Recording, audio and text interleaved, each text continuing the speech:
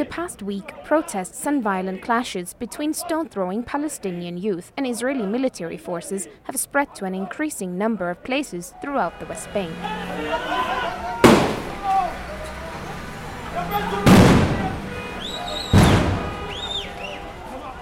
Casualties have grown significantly since the Israeli parliament recently approved the use of live ammunition against suspected stone throwers, even minors.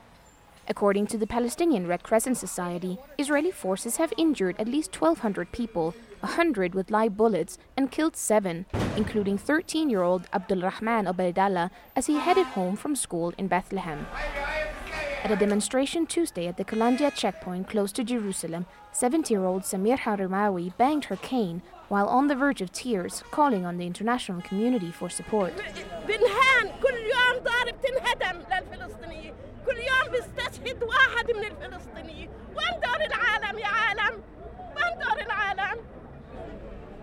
Tensions flared after an Israeli couple, Aitam and Naama Henkin, were shot and killed last Thursday as they returned to their home in an Israeli settlement close to Nablus in the West Bank. Since then, in a series of stabbing attacks, Palestinian perpetrators have killed at least 2 more Israelis and wounded more than 15.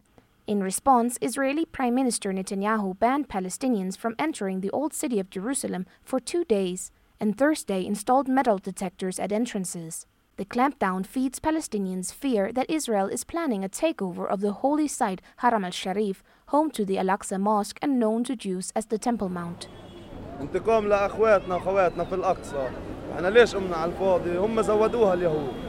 عشان هيك ولو منروح شهداء احنا كمان في على الكندره في وطننا. Like many other Palestinian youth, 21-year-old Basil Obaid has lost faith in the Palestinian leadership's ability to negotiate peace and find a non-violent way to end the Israeli occupation. كان في شيء نايم وشيء صاحي، هلا فيش شيء نايم وفيش صاحي، كلنا ايد واحده. فهمت؟ واذا ابو مازن بيعطي كلمه انه يعني مش راح يصير انتفاضه، لا احنا مش راح نرد على كلمته. Thursday, President Abbas said publicly he won't allow Palestinians to be dragged into more violence with Israel. But especially among Palestinian youth, frustrations with the lack of political improvement are high, and tensions have been simmering for months. Last year's war in Gaza, in which more than 2,200 Palestinians and 71 Israelis were killed, is still a fresh wound for most Palestinians. And in the West Bank this year alone, Israeli forces have killed at least 25 Palestinians, and while Israeli officials say Jewish extremists killed a mother, father and their baby in an arson attack, it hasn't yet had any repercussions for the perpetrators. هذا امبارح ضربوه. هذا كله ضربوه على البيت هنا امبارح على الشباب. In the village of Orif, close to Nablus, 60-year-old Munir Hassan Saliman turns over a bucket of empty tear gas canisters and lets them fall to the ground, saying soldiers threw them in front of his house the day before while his children were there. Saliman is working on a new house at the edge of the village, close to the Israeli settlement Yitzhar, which has a reputation for housing some of the most aggressive Israeli settlers. He says he faces daily harassment from soldiers as well as settlers. Though the international community deems Israeli settlements in the West Bank illegal, they have grown rapidly in recent decades. In several areas, the surrounding native Palestinian communities face ongoing settler violence where groups of Jewish extremists burn their fields, uproot crops, and attack houses, cars, and residents.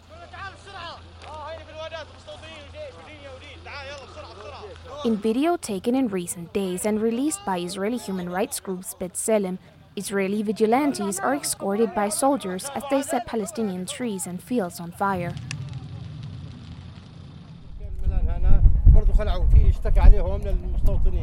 They came here with the soldiers, Saliman says as he points to the black burned-out hill opposite his house.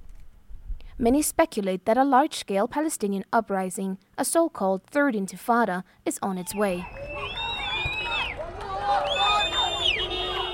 At Tuesday's protest, however, political leader of the Fatah party Amin Shoman rejected this. For now. He said that so far only a small number of Palestinians have taken to the streets. But if the situation deteriorates, he fears the worst. We're speaking about a miserable condition now in West Bank and Gaza Strip, and we want to give the peace chance to making a peace in this area. If Netanyahu cannot understand this message, maybe the Intifada coming another time. Lina Odgar, FSRN, in Ramallah in the West Bank.